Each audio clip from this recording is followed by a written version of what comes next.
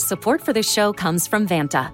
Dealing with loads of spreadsheets, juggling different tools, and having to do manual security checks, it can be a headache to keep up with today's compliance and security programs. Vanta is the trust management platform that wants to simplify things and bring all your trust-building efforts under one roof, making growth smoother for your whole organization. Vanta lets you automate up to 90% of compliance for SOC 2, ISO 27001, HIPAA, and more. Strengthen security posture and reduce third-party risk. Get $1,000 off Vanta when you go to vanta.com/Vox. That's VANTA.com/Vox for $1,000 off Vanta.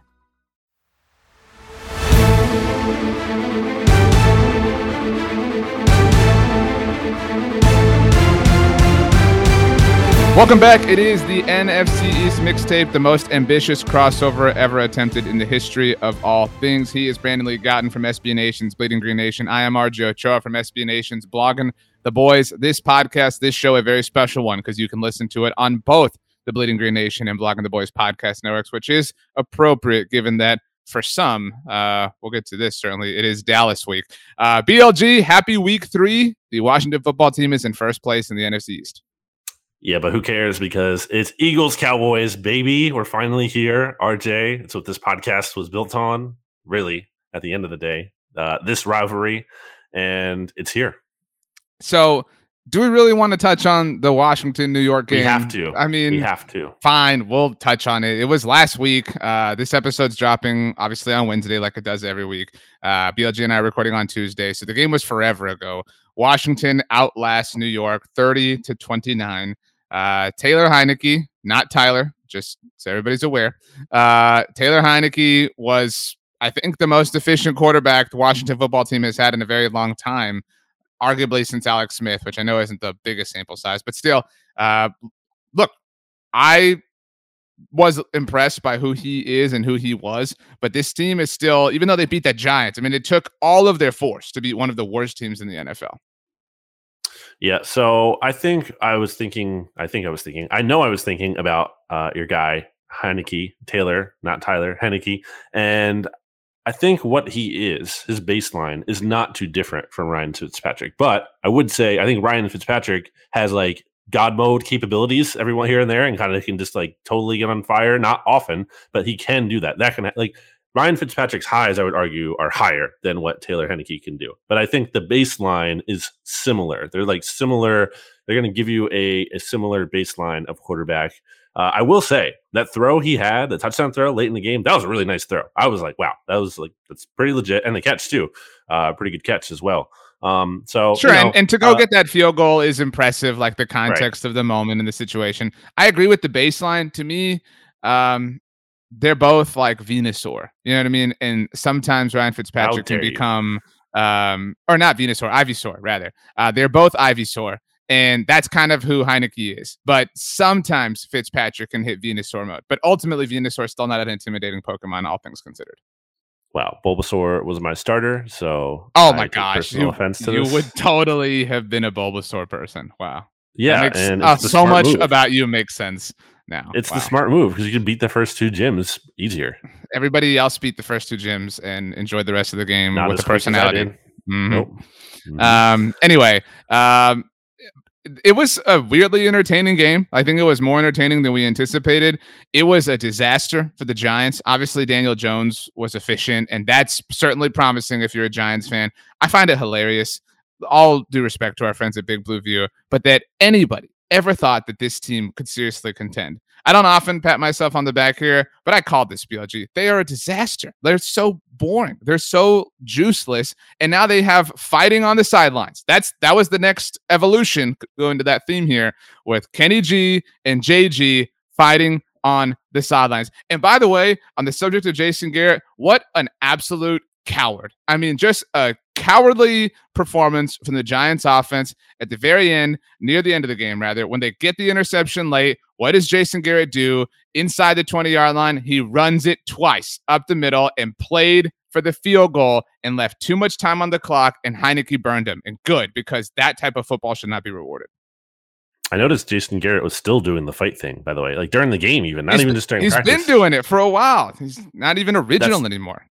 that's just so wild to me. Like I'm looking like this is a game. Like it's one thing at a practice, whatever, but like this is a nationally televised game, and this dude has like marker written on his shirt above the Giants logo. It just looks like it looks so cheesy. But beyond that, I love like the Kenny Galladay explanation. I wasn't yelling at the quarterback. I was yelling at the offensive coordinator. It's like, oh wait, like is that supposed to be like better? Is that like a good thing? It's like that not a big deal now. Doesn't seem great. RJ, I was going to write an article about the Giants. You know how I do. I love to kick in it. Troll extraordinaire, right? Mm-hmm. Yeah. But like it didn't even feel worth my time. I'm like, it's just the jokes write themselves. I mean, the Giants are 0-2 for the 5th straight season. Joe Judge, we made fun of him for challenging the play in week 1, but like this week, okay. He's like Mr. Special Teams, former special teams coordinator guy. He's Mr. Discipline. We have to run laps and, do all this stuff. And then the team loses the game on an undisciplined play. Like, okay, that's on a reflection special of you. Teams. Yeah. On special teams. Although I do think it was kind of like, it was a really like tough call. It was close. That's not like the most blatant offsides I've ever seen. That's like, it was a tough one, but ultimately I think it was the right call. And also going on amidst all this is Kadarius Toney is a huge bust, and there's drama with him. And he's like saying stuff after the game about he's not happy and he's not even playing a lot. So Giants are a mess. Daniel Jones, I think, did have a good game, but it's like, okay, you guys usually do well against Washington anyway. So like, is this super meaningful? And to kind of raise some concerns here about Washington, RJ, that defense isn't looking that great, honestly. Who said that? Who said that, BLG? Well, who said that it was going to be hard to stick? Yeah, but I think beyond that, though, I think it's like I get. And I've admitted before that defense isn't sticky year to year, but like to this extent, like that you're getting carved up by the Giants, I expected more than that. And so far, not so good for them. Yeah, I think to that point, everybody understood, as my dog agrees, that Justin Herbert and the Chargers would have success. Everybody talked about the third down success that they had. But yeah, it wasn't just that Daniel Jones had success. Like he got carved up is a fair way to put it. And I mean, yeah, like I said it, a lot of people said it. You said it too. Defense is hard to stick in the NFL year to year. And that was their main thing. Like whoever you are, if that's your calling card, it's not going to work out. No team wins that way, like sustainably. You have to have some level of offensive production. The lone outlier is the 2015 Broncos. That's the lone outlier in the last like 20 years, maybe. Or like the Seahawks, yeah. Well, the Seahawks still, though, even that, year had a lot of success on the ground, with Marshawn Lynch. Like they had some offensive success that they could rely on. And so Heineke might be enough to kind of steady the waters. But as we look forward, I think that you're a little bit more down on Washington than you might have been. At least it sounds that way. This is a big week for the NFC East, obviously, and we'll certainly get there. Washington visits Buffalo, who I know that we both love, and I think we both think they're going to lose that game. The Atlanta Falcons actually will play the Giants this week and then the Washington football team the next week. But Washington's in a bit of a tough stretch here, BLG. They're on the road in Buffalo this week, then at Atlanta. They have the Saints after that. Then they have the Kansas City Chiefs at home before they head to Green Bay. Then they head to Denver, and they have the bye, and then the Bucs to come out of it. And then even after the Bucs game, they're on the road in Carolina. And I'm not super high on the Panthers, but they're 2-0, whatever. My point is, I think they're the third best team in the division, the Washington football team. Well, especially with Heineke at quarterback. Yeah, I think that's true. But I think that was the case before. But whatever. I don't want to, Well, I think it's a downgrade. I think he's worse than Ryan Fitzpatrick. I think there's enough evidence to say that. I mean, he was in the XFL as a backup. Like, I think there's enough. I think if you're not giving Ryan Fitzpatrick enough credit if you say that like Taylor Heineke is definitely better than, or not even any bit of a drop off overall. Again, the baseline, sure, you can argue that, but I think at the highs, if you're looking at the highs of the highs, I think you have to factor that in.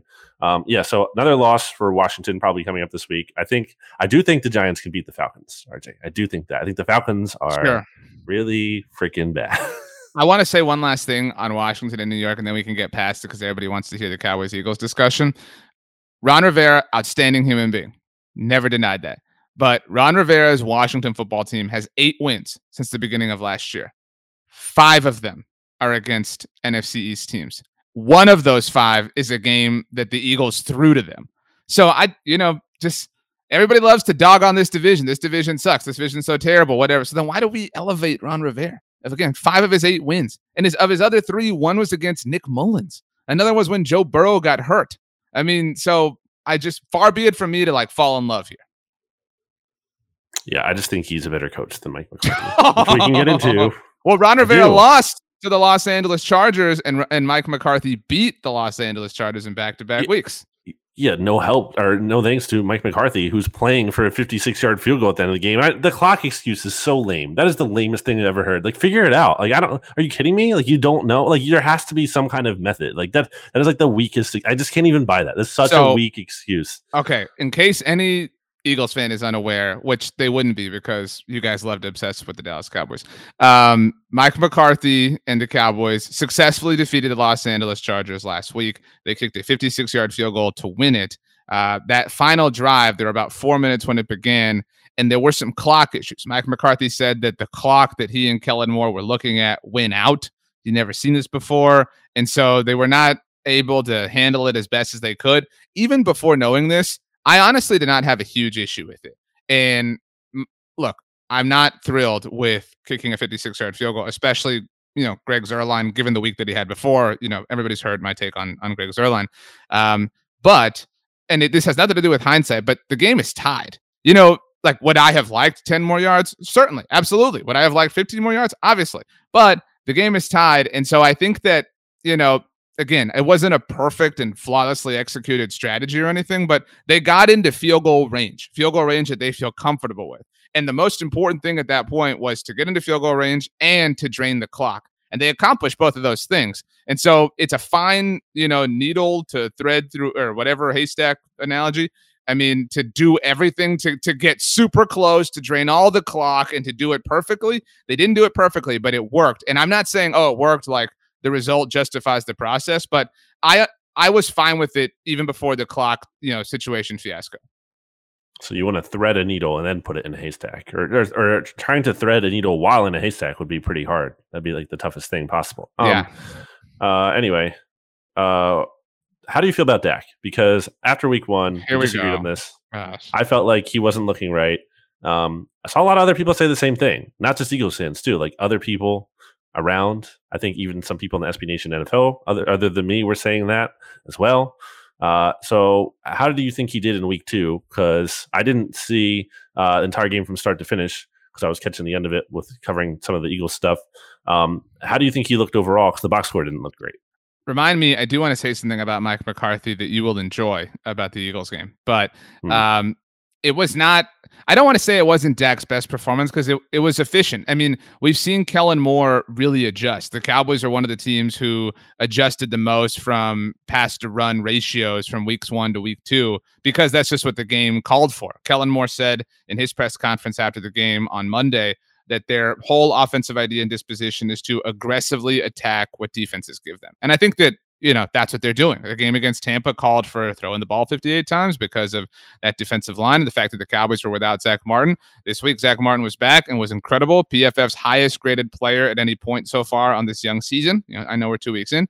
And so the game just lent itself more to having success on the ground. Terrence Steele, who played for Lyle Collins, was remarkable in his first start this season. Really impressive. The Cowboys were the only people who believed in him. Everybody thought that was a terrible idea. Everybody said, kick Zach Martin out to tackle, figure it out, whatever. But they believed they were right.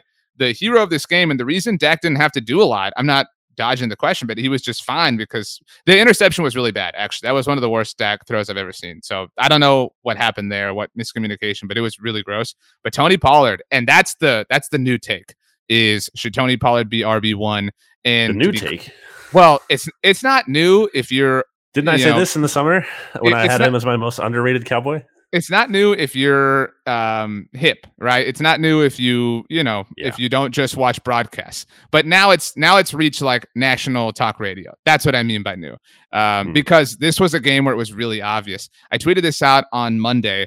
The last 2 Cowboys possessions, which were important because they obviously got field goals on both of them that went a long way towards winning them. On those 2 possessions specifically, so their final 2, the Cowboys ran the ball 9 times. Zeke had 4 of those carries, and he totaled 7 yards, 1.8 yards per attempt. Tony Pollard had 5 of those carries. He totaled 37 yards, 7.4 yards per attempt. Zeke is a fantastic blocker. He's great in the pass game, helping there, but you didn't pay him $90 million to be an offensive lineman standing next to Dak Prescott. And that's okay. Like, it's okay for Cowboys fans to admit that the contract was always a huge L. It's just showing itself up in more L-related ways right now, if that makes sense. Yeah, I think Pollard has to be the guy. It's pretty obvious. Again, I did have him. I'm looking back at our NFC's most underrated players that I had picked, and I did have Tony Pollard on offense. And then big Cowboys fan you are. Mm-hmm. Do you remember who I had on defense? You had Micah Parsons. Nope, I had Damontae Kazee, who has a couple picks. Had the big interception. He has a forced fumble and an interception in the first 2 games. There you go. That's what I was thinking of. So yeah, a guy who makes plays, has in the past. It's no surprise doing in the NFL. So good on me for knowing the Cowboys better than you. Before I give you the Mike McCarthy thing that I promise will be catnip for you. Yeah, let's hear that. Well, before I get there, what was your thought? Because I can't really remember anything like this in the NFL, and I'm not trying to be a Cowboys fan about this, but Micah Parsons playing defensive end in his second NFL game and doing it at an incredibly high level was amazing. I mean, just like seriously, what an amazing performance. I'm not shocked because I remember people were saying that leading up to the draft. Even I think there was an argument, right, that he should just play that in the NFL, right, for sure. Even not I don't think the Eagles were ever seriously hot after him, especially because of the perception that they might get a quarterback or whatever. But there was a small number of Eagles fans who especially probably because of the Penn State connection, wanted the Eagles to take Micah Parsons, and how that made no sense, and because the Eagles haven't drafted a linebacker in the first round since the 70s or something. It just wasn't going to happen. It's not even realistic, not even really worth talking about. But I think those people would argue that okay, he's not just the linebacker; he can also rush the passer and even play and maybe even move him to edge rusher. So that's been in the discourse. It's not this thing that no one was thinking about. But I mean, yeah, it is impressive. I heard the numbers you mentioned on Monday Football Monday on the SB Nation NFL show. He had 7 pressures. Tied for Chase Young on the week. Yeah. Yeah. So yeah, I mean, that's really good. I think that's a good job by Dan Quinn of using a player creatively, or using a player in a way that necessarily isn't the traditional position and giving it a try. It's kind of fortuitous for the Cowboys in that wouldn't have done it otherwise. If they didn't weren't in a unlucky situation, unfortunate situation for them with losing D-Law and everything. But yeah, very impressive stuff from Micah Parsons. Super cool. I think a lot of this is narrative. The fact that he plays for the Cowboys, clearly on track to win Defensive Rookie of the Year. No matter how good Patrick Surtain or JC Horn are, it's just he's Micah Parsons. It's the Cowboys. But the thing I wanted to tell you, and so we'll segue into the Eagles here. You've covered the NFL for a long time. I have never heard something like this before. And maybe it's just something that nobody shares. But Mike McCarthy on Monday in his day after press conference was asked about, kind of keeping tabs on things, whatever, the division, blah, blah, blah. I'm sorry. He was asked about preparing for the Eagles. That's what he was asked about, because obviously the Cowboys play the Eagles. We'll get to that, obviously. And he said, yeah, I've seen them a little bit, obviously. He said, I watched some of the game before our game on Sunday. He said, I saw about the first 3 quarters before, we went out. And I just thought to myself, what? How? Again, maybe this is normal, but you have the time on, because the Eagles played at noon in normal people time, and the Cowboys played at 3:25. And so if, the noon hour games, the third quarter ends at about, 2:30 ish, right? So you're just sitting there watching this game, and maybe he wasn't just sitting there, literally just sitting watching the game. That really stood out to me, that he had the time on game day to sit and watch 3 quarters to any degree of any other football game. Does that make sense? Are you a little bit taken aback by this?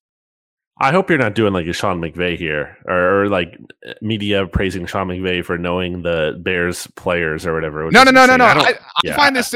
I'm worried that I'm not I'm not saying what a hard worker he's studying the Eagles. No. Okay, I'm saying how are you not focused and doing something else as it relates to the game you're about to coach? You know what I mean? Why do you have the time to be watching another game, all the way up to maybe an hour before kickoff? That's my question. And so my question to you is have you ever heard something like this before? I'll answer this, but just on that point though, about that's one of my biggest pet peeves. So we just give credit for literally just the Bear, this. It's not even how is this crazy? It's the team he's playing. Of course he's going to know the players. When everybody know the players. When everybody freaked out about Mahomes watching the Browns when they were the 1 seed, it's whoa, he was watching potential opponents. What a genius. Or to even put it in the Cowboys thing when Dak threw away the paper cup in the trash can, oh my God, that guy is such a franchise quarterback. It's you've been holding on to this for 5 years. Wow, not a shocker. It's just insane. Anyway, or if you want to take it even back to the Jason Witten thing. Oh my gosh, he ran without his helmet on. What else is he supposed to do? Just go down the middle of the field? Anyway, it's so silly. So I could have could have kind of understood this a little bit more if the Eagles had played at noon and the Cowboys were the night game, right? Because you're in the hotel, you know what I mean? Like you're not going to the stadium right away, but you're the next window of games. I just found that to be a little weird. I don't think it's crazy because I think there's a lot of downtime before a game. I don't know about you, but like if you ever go to a game, you see a lot of players and coaches just shooting the ish, on the sidelines and everything, a lot standing around pregame. You're not like, game planning still. Like you've done what you've already done in that regard. Like you kind of, I think it's almost good not to defend Mike McCarthy here, but I don't think it's any different than a lot of other coaches. Like what else should he be doing? I don't know. Yeah, I mean, I get that. So to be clear here, I brought up a potential criticism of Mike McCarthy, and you thought it was stupid. You defended him. I think it's stupid. I just think that's not really. I think a lot of coaches. I don't know if they do that, but I don't think. I think they're probably just chilling. Otherwise, I don't know. Support for this show comes from Vanta. Dealing with loads of spreadsheets, juggling different tools, and having to do manual security checks, it can be a headache to keep up with today's compliance and security programs. Vanta is the trust management platform that wants to simplify things and bring all your trust-building efforts under one roof, making growth smoother for your whole organization. Vanta lets you automate up to 90% of compliance for SOC 2, ISO 27001, HIPAA, and more. Strengthen security posture and reduce third-party risk. Get $1,000 off Vanta when you go to vanta.com/Vox. That's VANTA.com/Vox for $1,000 off Vanta. Hey, it's Kaylee Cuoco for Priceline. Ready to go to your happy place for a happy price? Well, why didn't you say so? Just download the Priceline app right now and save up to 60% on hotels. So whether it's Cousin Kevin's Kazoo Concert in Kansas City, go Kevin, or Becky's Bachelorette Bash in Bermuda, you never have to miss a trip ever again. So download the Priceline app today. Your savings are waiting. Go to your happy place for a happy price. Go to your happy price, Priceline. I do want to talk about something that I loved that Nick Sirianni did. So the Eagles game is 14-3 at one point. This is into the fourth quarter, right? And Eagles scored a touchdown. And I do want to talk about some things before this, but he goes for 2. Love this. Absolutely love this. And you've talked about and written about the woke analytics revolution that Nick Sirianni is experiencing here. I don't want to totally put this in that camp because it does kind of seem like common sense to a certain point, but your casual football fans don't understand this. I would say it's a little more it's not as obvious as the go for 2 last week when the Eagles got the penalty and they got the ball at the 1 yard line for the 2-point conversion. Like that seems pretty no brainer. This is not, I would say, as no brainer. I think you kind of have to think about this one a little bit. There's a bunch of people in the Eagles press box who were just laughing at Nick Sirianni and what's he doing? You don't go for 2 here. What an idiot! Yeah, for sure. Yeah, it's no. Honestly, there's a lot of other things you can criticize him for, but you shouldn't, because with this, it's I had to check myself on this too. I support this. I remember supporting this, but I had to check up on the reasoning why. And I saw you tweet this out during the game, by the way. Yeah, the basic way to put it is there's a better chance of you missing. There's a better chance of you. It's easier to. There's a good. I can't phrase it the right way. The chance of you missing both of those, I think, is lower than the chance of you making one of them. So you might as well go for it, and then you get that 2. And if you do, great. And then you just need a touchdown, an extra point to win the game. If you don't, you can still get the touchdown and then go for 2 anyway. So yeah, I think it's fine. I think he's done a good job on fourth downs and everything. The execution hasn't been there. The play calls, obviously, when you're running the Philly special or Philly not so special. Walk us through this 4-down fiasco. So 91-yard gain, right? Big moment for the Eagles offense, and then disaster. That just doesn't happen too. There are not drives in the NFL where there's a 91-yard play and the team doesn't get any points out of it. And then not only that, but then literally, okay, so the ball is turned over on downs, and then the 49ers go 97 yards down the field and get their first touchdown of the game. That is such a crazy swing. So it was really frustrating for the Eagles to be at 1st and goal from the 1 yard line because there was a pass interference in the end zone. Devontae Smith drew that, no big deal. And the Eagles, instead of just sneaking it with Jalen Hurts, who is he's not a big quarterback, but he's a powerful guy. He is known for living in the weight room. I think there's a video of him deadlifting or whatever, 500 pounds. He's a really strong dude. And how many people, RJ, talk about not even just and I'm not even including the team, which they do, and the players, which they do. fans, whoever, the Eagles have one of the best offensive lines in the NFL. Well, okay, like go get a yard then. If you need a yard to score a touchdown. Okay, sneak it twice. It doesn't work. Okay, now you can pass it or whatever you have to do. You have 2 more downs to work with. But like they didn't even try it once. So that was pretty lame. I think this kind of experience is what you're going to see sometimes from an Eagles team that has a second-year quarterback in terms of Jalen Hurts being inconsistent, and then specifically in that series with Dick Sirianni being a brand new play caller. This is his second game calling plays as a full-time play caller at any level ever. So I think there's going to be some growing pains here, and that's kind of what the deal is for this season. When the Eagles hired Dick Sirianni, RJ, Jeffrey Lurie, they released like the audio of his call, and he literally said, like, I can't wait to see the coach you will become. Like he even acknowledged in that moment, like I'm not hiring you because we're like winning right now and you're a finished product. Like I expect you to grow. So I think that's kind of the table setting that's been done there. And I think the game as a whole, RJ, like kind of just set, like it's not a loss that's devastating. It's frustrating because they could have beat the 49ers, but I don't think it's devastating because it doesn't like deviate from the expectation that was going into the season, which is this is again probably like a 7-10 or 8-9 kind of team. And I think this is why, because they're going to have some games where they can beat up on bad teams like they did in week 1, but they're going to have some games here where they're going to miss opportunities and they don't like I said, the stats on the Oddcast, like if the Chiefs have this series, they can overcome that. They'll come back later in the game. Like the Eagles, they can't. Like their margin for error is much smaller.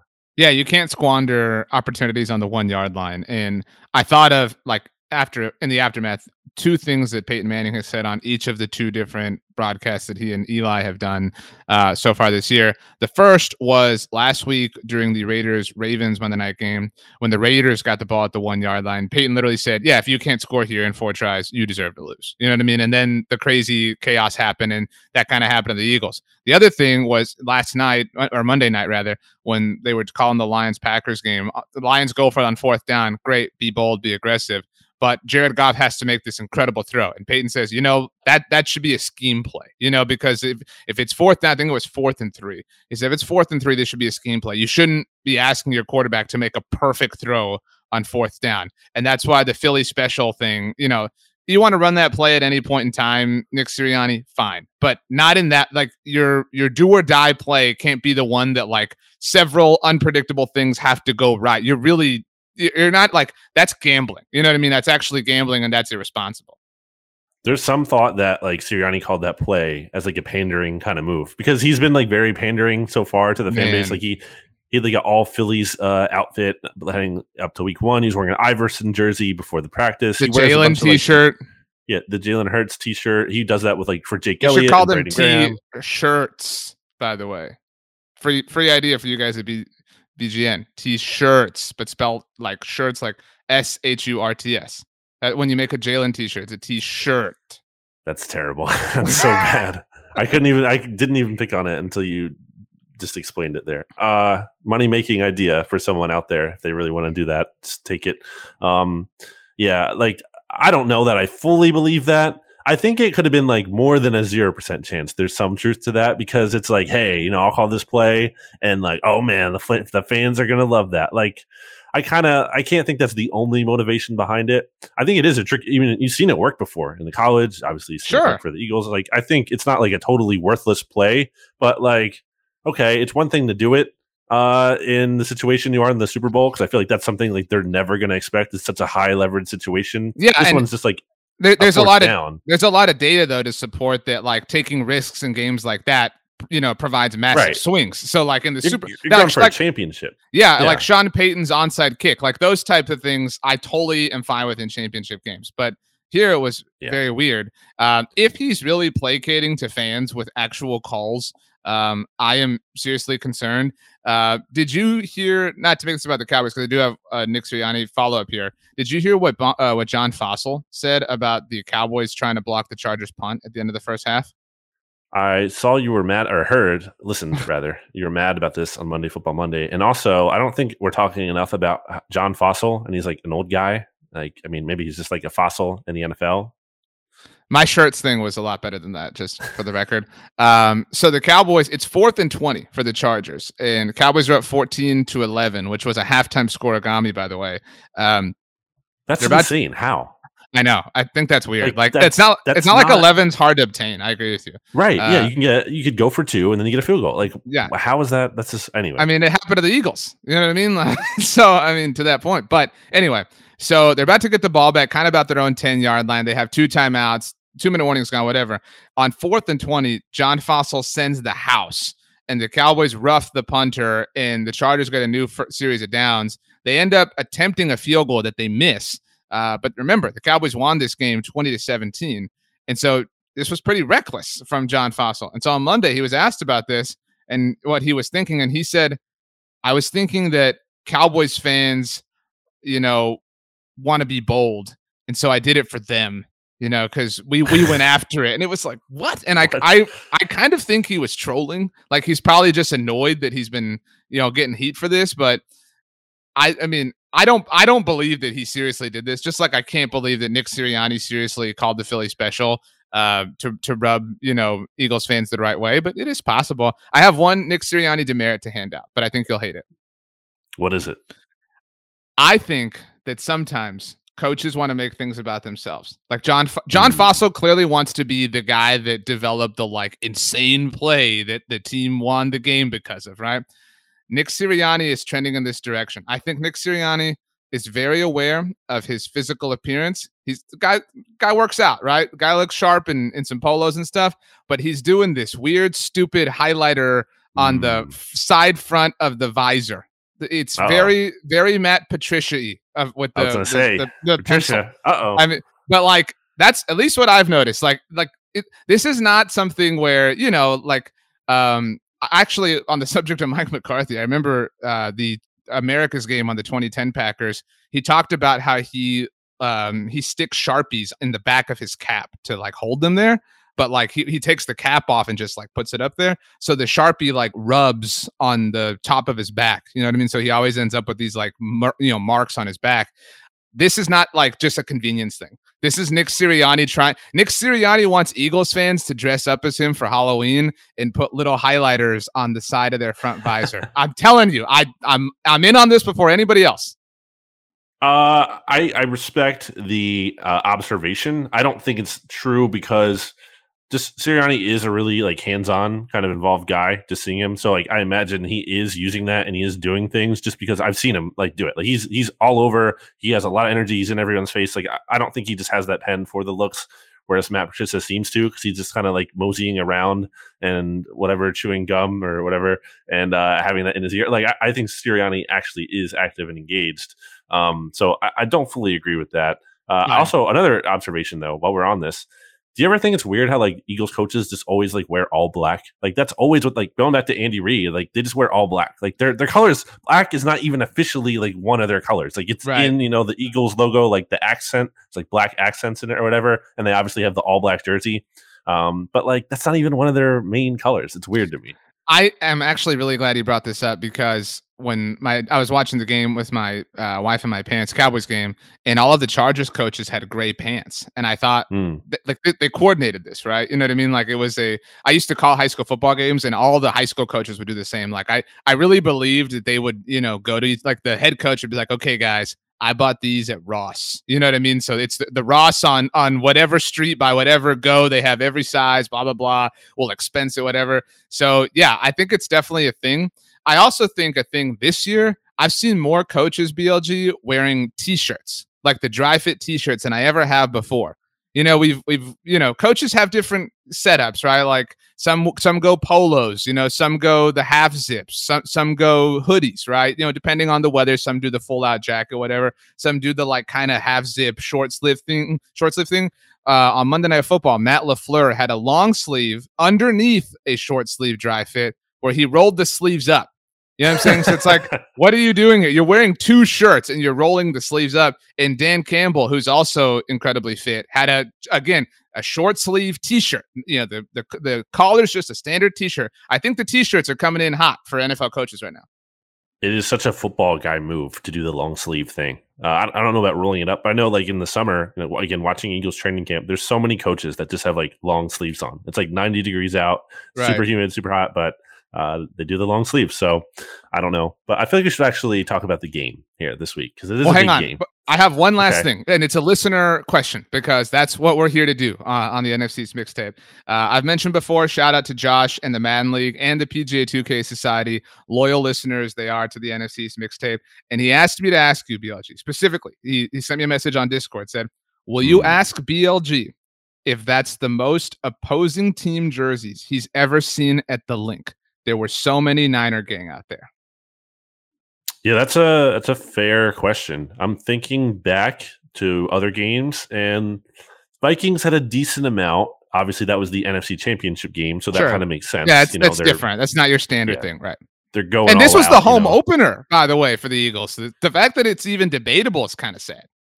Yeah, I don't think it was like a sense of like Eagles fans weren't there, though. You know what I mean? It wasn't like there were a lot of empty seats and they were filled up by 49ers fans. I think part of it is that the 49ers haven't really been here in a while. You have to go back to 2017 since the last time. And they're also very bad, obviously, that year. Those CJ Beathard starting at quarterback. So, and there's also kind of like, I think like a rainier day or like overcast kind of day that day. It wasn't the nicest day out. So maybe it's kind of just that the 49ers haven't been in Philly in a while. And obviously you have a lot of bandwagon fans, as you would know about, RJ, who, or, you know, like Drew and, you know, like even like Stats, who doesn't live in San Francisco. And I know he's not going to listen to this, so it doesn't matter. Take a shot at him, and there's just no repercussions unless someone snitch tags him, which even then he still on might Twitter. We'll Stats on fire, just no big deal. Yeah, I'm sure no one will do that anyway. But it's true. I think there's a lot of, you know, these kids who grew up as 49ers fans or whatever, and they're there. So it doesn't like shock me that it happened just because of this history. It would be, you know, more so if it was like some random team. But I didn't love it. Didn't love to see it. It was a little too many. Also, it is really crazy how kind of taunting the Eagles and Rocky, go to the Rocky statue like the Vikings fans did before the NFC Championship game, worked out for the 49ers, because that very much did not work out for the Vikings. And I felt even more confident that the Eagles were going to win against the 49ers when I saw that. Alas, they did not, because Jalen Reagor ruined everything. Well, I wish I could say sorry to hear that, but I'm not. Okay, you wanted to get to the game, Monday Night Football, Dallas Cowboys, Philadelphia Eagles, the home opener for America's team. Very quick question before we get to the game. Will you watch the Manning Brothers simulcast for this game specifically as your first watch? Because I think we'll both go back and at least rewatch it, but I will not watch it upon the first watch. So again, context here, we're having the watch party at Pistolas del Sur. Good point. Yeah, you're invited to come if you're listening to this. Must be vaccinated, you know, prove vaccination status. That's the key thing. And yeah, so there's information about that at bleedinggreenNation.com and everything. So I'm guessing we're just going to watch the normal one in there. I'm guessing that's going to be the setup. I don't know for sure. So maybe if I do a rewatch, I'll go back to the Manning one, or okay. I'll just follow along with the highlights. What about you? You said you're doing the regular. Well, so first of all, kudos to me as a host, because this turned into an inadvertent plug. So great job by me on accident. But I will not watch that. It's a lot of Cowboys fans in talking about this. I will not watch this for like our jobs, it would make things a little bit difficult, you know, because you kind of need to hear the broadcast and stuff. So I will definitely rewatch it on Tuesday to hear what Peyton has to say. I'm curious to see who the guests are going to be. Maybe Carson Wentz will show. Good. Oh, for real. But anyway, that was my question there. I wanted to read you something I read, BLG, on Tuesday, the day that you and I are recording. This comes from a great publication, bleedinggreenNation.com. And I know what you're going to read. So the title is What Dallas Week Means to an Eagles Fan. I cannot believe the big old parade that Eagles fans throw when they get to play the Cowboys. But I wanted to read you my favorite part here. This comes to us from Seamus Clancy, talented writer, talented personality, all over Bleeding Green Nation.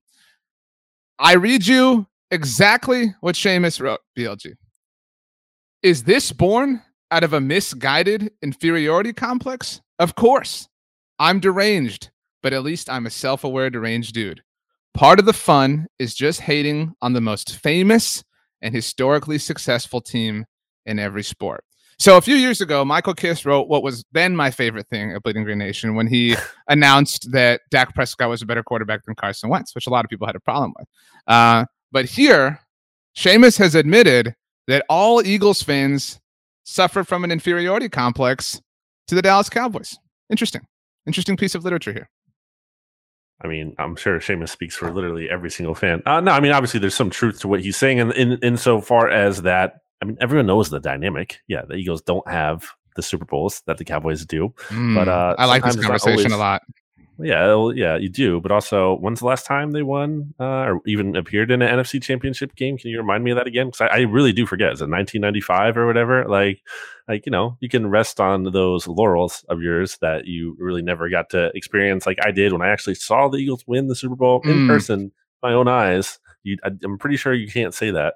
So BLG, Seamus shared a photo here that was placed on the Bleeding Green Nation Instagram, on Twitter, or on Instagram at Bleeding Green Insta. I'm getting all the plugs in. A photo of a shirt that says Dallas sucks. Underneath the photo on the article, it says whoever runs the Instagram page for Blogging the Boys commented rent free. That was me. Seamus says, I don't know who you are, but again, if you're from Texas, you don't exist in my mind. It's the fans who are spread all throughout the country who are scum and make my blood boil. So I know you didn't write this, BLG, but I put it to you. Are Eagles fans who aren't from or reside in Philadelphia scum? Do they make your blood boil? I think this whole rent-free thing of yours has to go. Are they are they scum? That's the point here. This whole article and what I was to understand as the idea of Dallas Week is that it is stupid that people who aren't from Texas root for the Dallas Cowboys. So what about Eagles fans who are from all over the place? Bleeding Green Nation has different. A loyal following. How is it different? It seems hypocritical. It is 100% different because it's just glomming on to like this thing, especially at a time. Obviously, I don't know if it still happens, but it's like this fake. Like you're not even really paying attention that much. You're just chasing only glory. It's not earned. This was it Pete? Who said this recently? That like I think it was Pete on Monday Football Monday who said like the rainy days make the sunny days good or whatever. That was like, Pete, yeah. Okay, yeah, but like there's some truth to that though. It's like it's just lame to me. Like so I get when a Cowboys fan like you are, RJ, and which is the only reason I have any respect for you at all. You're from Texas, the Cowboys are there, like that makes sense to me. But like and this happens more with Cowboys fans and 49ers fans, obviously, who just are randomly a fan of that team, and then also usually happen to like the Lakers and the Yankees. And I don't know, the Pittsburgh Penguins, or they don't even care about hockey. You mentioned Manchester United, like you. You mentioned rainy days, BLG. It rains a lot in London. Who's your favorite football club? Are you from London? I'm not. Chelsea, but here's the thing, what's going on here? Historically, they have been the name of the Chelsea SB Nation site, if you don't know, is We Ain't Got No History, because they were very bad for a very, very long time. So first of all, there's that. And second of all, like the only reason I started to root for them is like a very specific thing where I was playing FIFA as a demo and they had only like 4 teams you could play with. And so I was like, okay, I guess I'm going to go with one of these. And I really liked playing with Drogba because he was like really good in that game. And I think this is also like the same time around like when the World Cup was happening. And he was playing for the Ivory Coast, and like watching him was really fun. So like Drogba individually like got me into Chelsea, and that's a whole different thing. It seems like Eagles fans are a little pretentious when it comes to this subject. That's all. Little hypocritical. It's true. I don't think it's true at all. I think that Cowboys fans and the Cowboys in general absolutely live rent-free in the minds of Eagles fans. Again, you guys have a T-shirt that says Dallas on it. You made a big old deal about Dallas Goedert and his name and whatever. But I mean, all of that is fun this week more than any other week. I'm so happy that all these things are coming to boil this week because it's Monday Night Football. It's the Cowboys and Eagles. And the only reason we have these arguments is because we hate the teams that each other roots for. And so the Cowboys opened as 4-point favorites, and I feel like that was low, if I'm being honest with you, BLG. So you think it's going to be a blowout? I think the Cowboys will win. I think it will be well in hand. Not well in hand, but I think Cowboys fans will feel very comfortable in the context of winning in the fourth quarter. So where I'm at with this game is that the vibes are off. It's all about vibes when I talk about football or anything in life. It's the most important category. And joking aside, like I really do think they're off because everything was going great. Energy at the Link was amazing. everything was like looking good. The Eagles were about to go up 10-0 on the 49ers. Jalen Reagor catches that touchdown in the end zone, except he stepped out on the way in, which I said the stats. And I want to ask you. So I asked Stats this. I want to ask you this. I'm going to ask Jimmy this when I do BGN radio. So if you're listening to all of these, I'm sorry you have to hear this again, but I want to like check this. There's no way you remember a wide receiver getting called like a touchdown called back because they stepped out of bounds on the way to the end zone, right? Like you can't think of any examples of that off the top of your head, right? Like that just doesn't happen. I can't think of an example, but illegal touching definitely happens. I mean, yes, but not like on a touchdown like that. So I promise I'm not trying to be a contrarian. I can't think of an example to your point, but something that does seem like it happens, maybe not often, is like when teams are on the goal line and a player runs out the back of the end zone. Like that seems somewhat frequent. I talked to Stats about that, and I think that's different. That's a different story. I'm talking about, like not in the red zone, not where like obviously the space is small and you accidentally step out, like you have the whole field to work with and somehow you step out of bounds. Like anyway, which Nick Sirianni talked about was actually a bad route by Jalen Reagor because he didn't put himself in a position where he had the field to work with and he could get pushed out. But anyway, Jalen Reagor really had the big catch that the Eagles social media team tweeted at. So yeah, the one-handed catch, which I was like, just okay, great. It's a one-on-one rep. Like, can we see him succeed in team drills, which actually kind of matter more? So I think everything really shifted there because all of a sudden you're not up 10-0. You're up still 3-0, and you have a chance to kick a field goal and make it 6-0. Except the field goal gets blocked. And then, it went from there. So the vibes are off.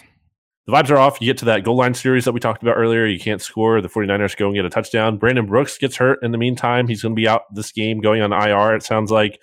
We don't know how long he's going to be out. That Brandon sucks. Graham, and the Brandon Graham. Seriously. I think you and I both agree, injuries suck no matter who they happen to. Brandon Graham's just a great guy. Like objectively, Team BLG. Great family dude. Yep, you saw it in All or Nothing. If you watched that, like just a really good dude. And honestly, it's kind of like it gives me goosebumps thinking about how he's handling this injury. Like he's out here like going to charity events the next day. Like Brandon Graham is always happy, and even when it's like inspiring, honestly. Like when something bad happens to me, I don't have that kind of always that strength and that fortitude and that resolve to like be positive, and I think it's okay. I don't think you always have to be positive. I'm sure Brandon Graham maybe had some time to himself to really, feel like this sucks and everything, but to see him kind of put on that face still is really inspiring. So great to see that from him, that he isn't down at all. He's in high spirits. And I'm sure it helps that he made the biggest play in Eagles history and has a Super Bowl ring. So that takes the edge off a little bit. But that's a really big blow just in terms of not only is Brandon Graham a good pass rusher, and I think he's very much given the Cowboys trouble in the past. It's a big deal from like a leadership standpoint. He's one of the team's captains. He brings a lot of positive energy. And so between all that stuff kind of just turning, like I don't feel amazing about the Eagles vibes right now.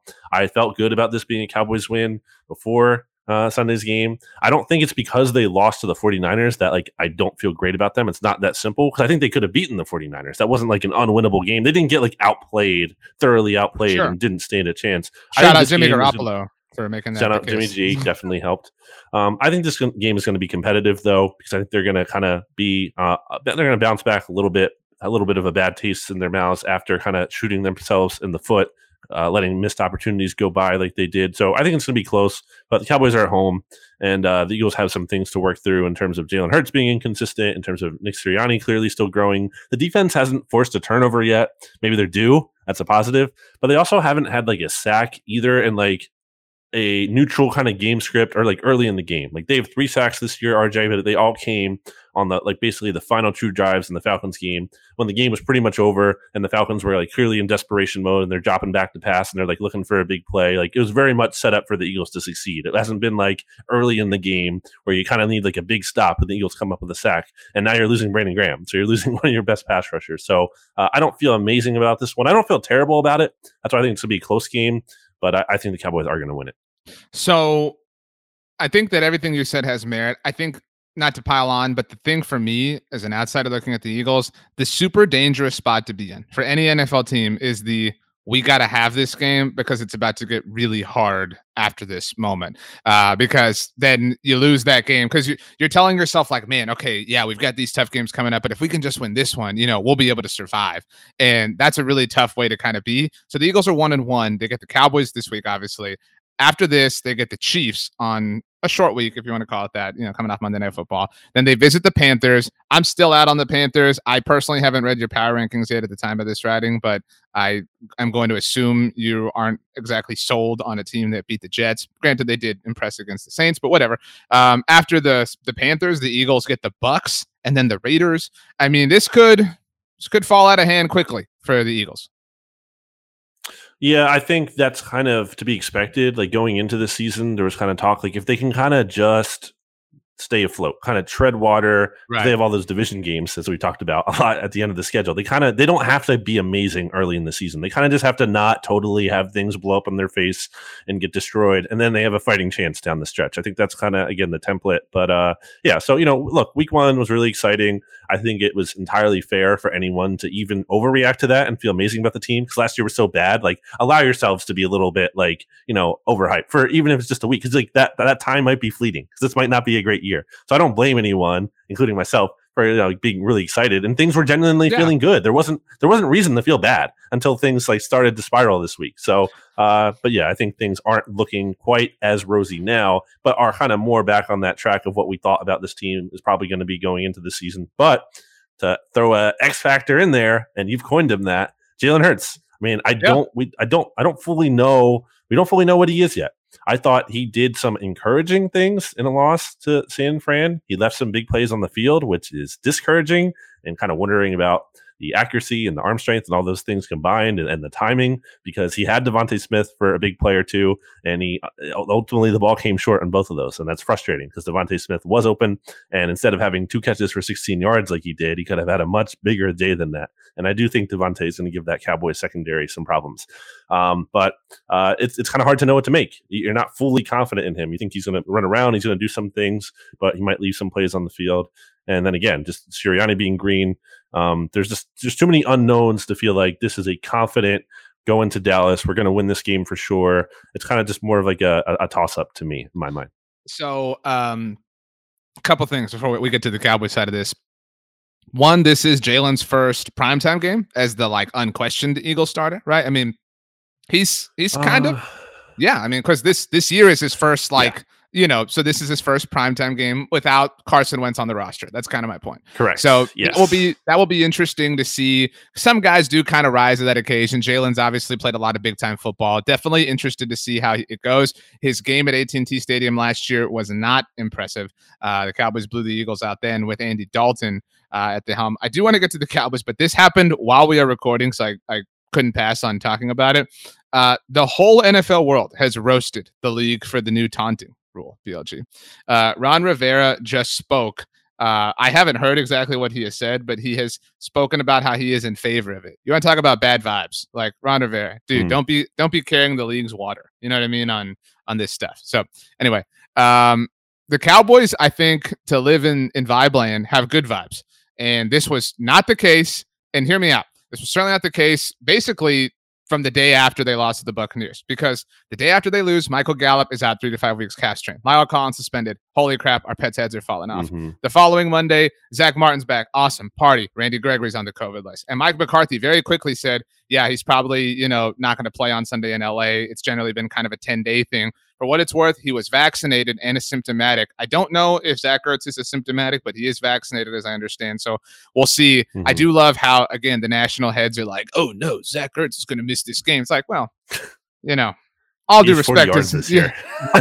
All due respect to Zach Ertz, but I don't think that that's a real factor here. But anyway, so that happens. DeMarcus Lawrence breaks his foot. Donovan Wilson, Cowboys starting safety, re-aggravates a groin injury, doesn't practice all week. The Cowboys reserve tackle, who they were going to start when Lyle Collins got suspended, Ty Nsekhe, suffered from heat exhaustion last week and couldn't play. So, I mean, lots of bad vibes. And the Cowboys went to LA. They took down a Chargers team who you were very high on. You have predicted Justin Herbert to win MVP, Brandon Staley to win Coach of the Year, the Chargers to win the division, and the Cowboys went and beat that team in the face of all that adversity. I think it was the highest quality win in the Mike McCarthy era where he has maybe ever.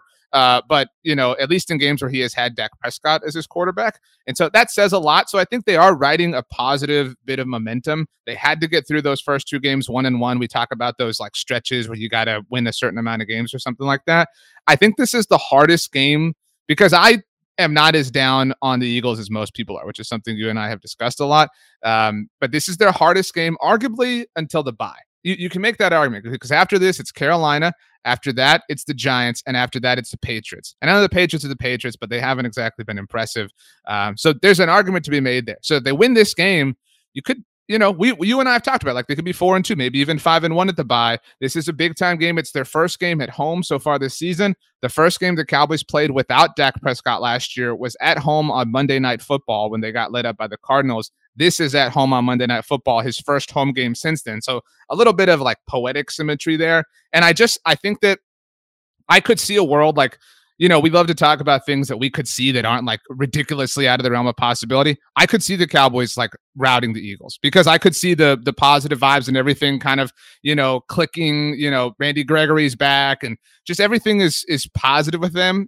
It's the season is really young. We're still learning who these teams are.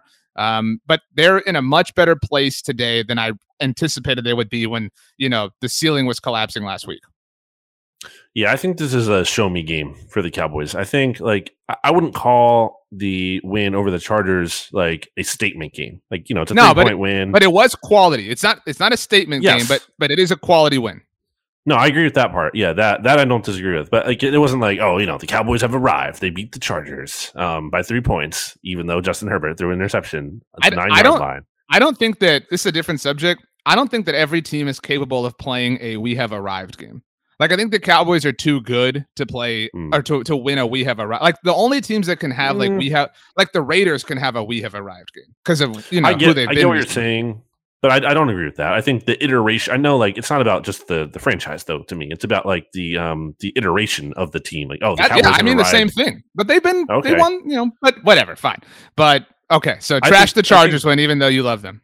No, I'm not trashing the win. I just think it's like what they do from here is what really. Like this, I call it a show me game this week because that's like, okay, show me that you're really building on that, and that just wasn't a one-off. You beat the Chargers, whatever, but then you lose to the Eagles next week. Then that doesn't mean anything to me. Then they beat the Chargers. Like this, you have to build. If this truly is a turning point, if you're taking those points of adversity, which is important, and a criticism that I've had of Mike McCarthy, I want to see how he handles adversity in that situation, and I think to get the win over the Chargers is good.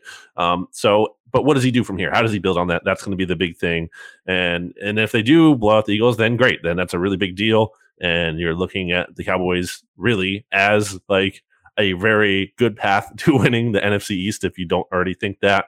Because, we don't think the Giants are going to do much. And I think Washington, might hang around, but has a tough schedule.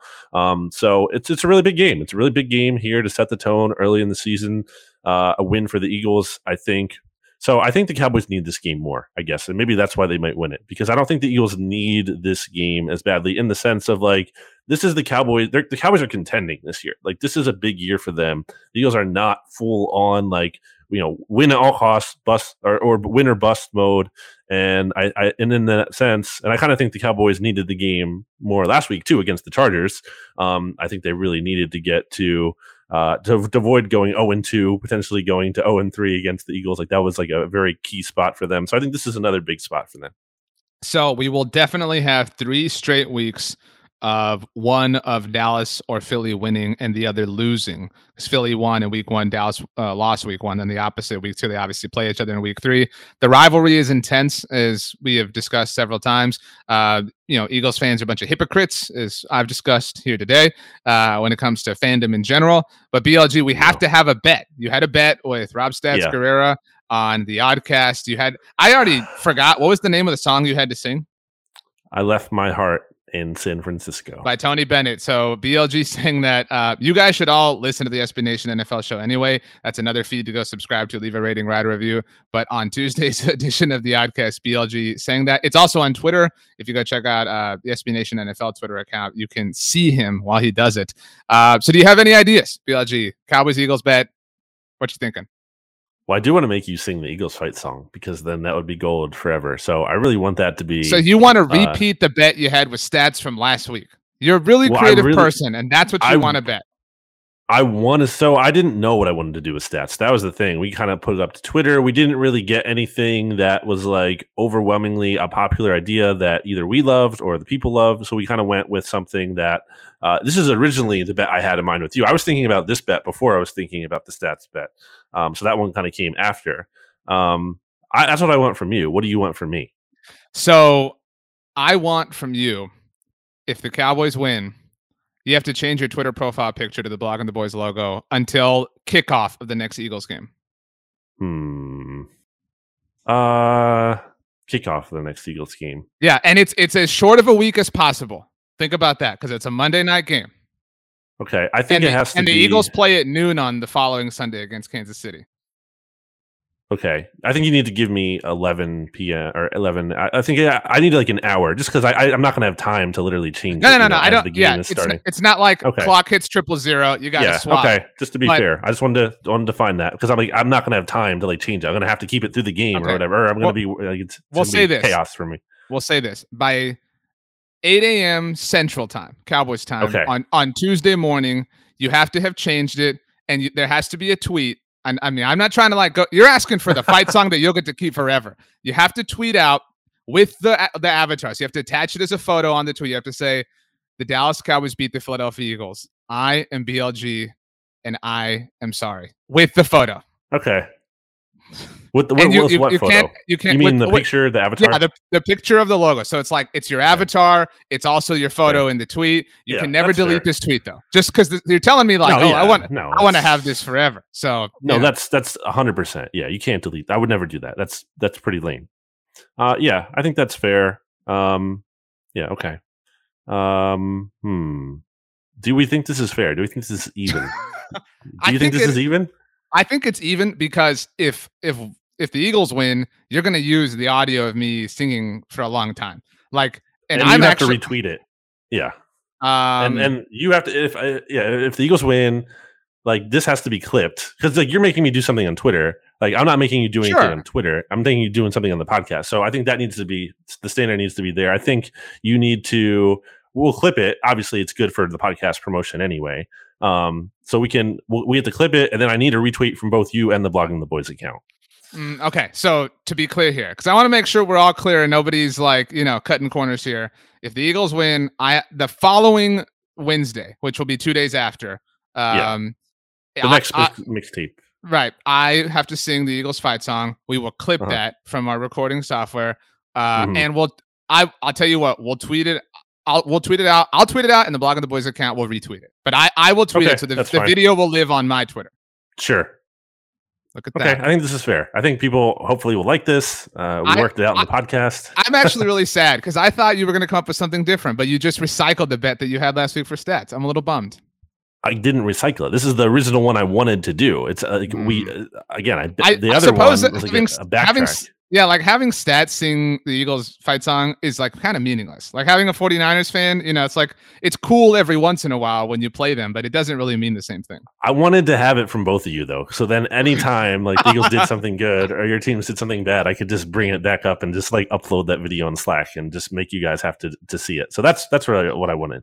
The thing I really want to see is like next, I don't know, Friday is just like the like Eagles injury report, tweet that you have that comes out, or like the quotes or something. It'll be great.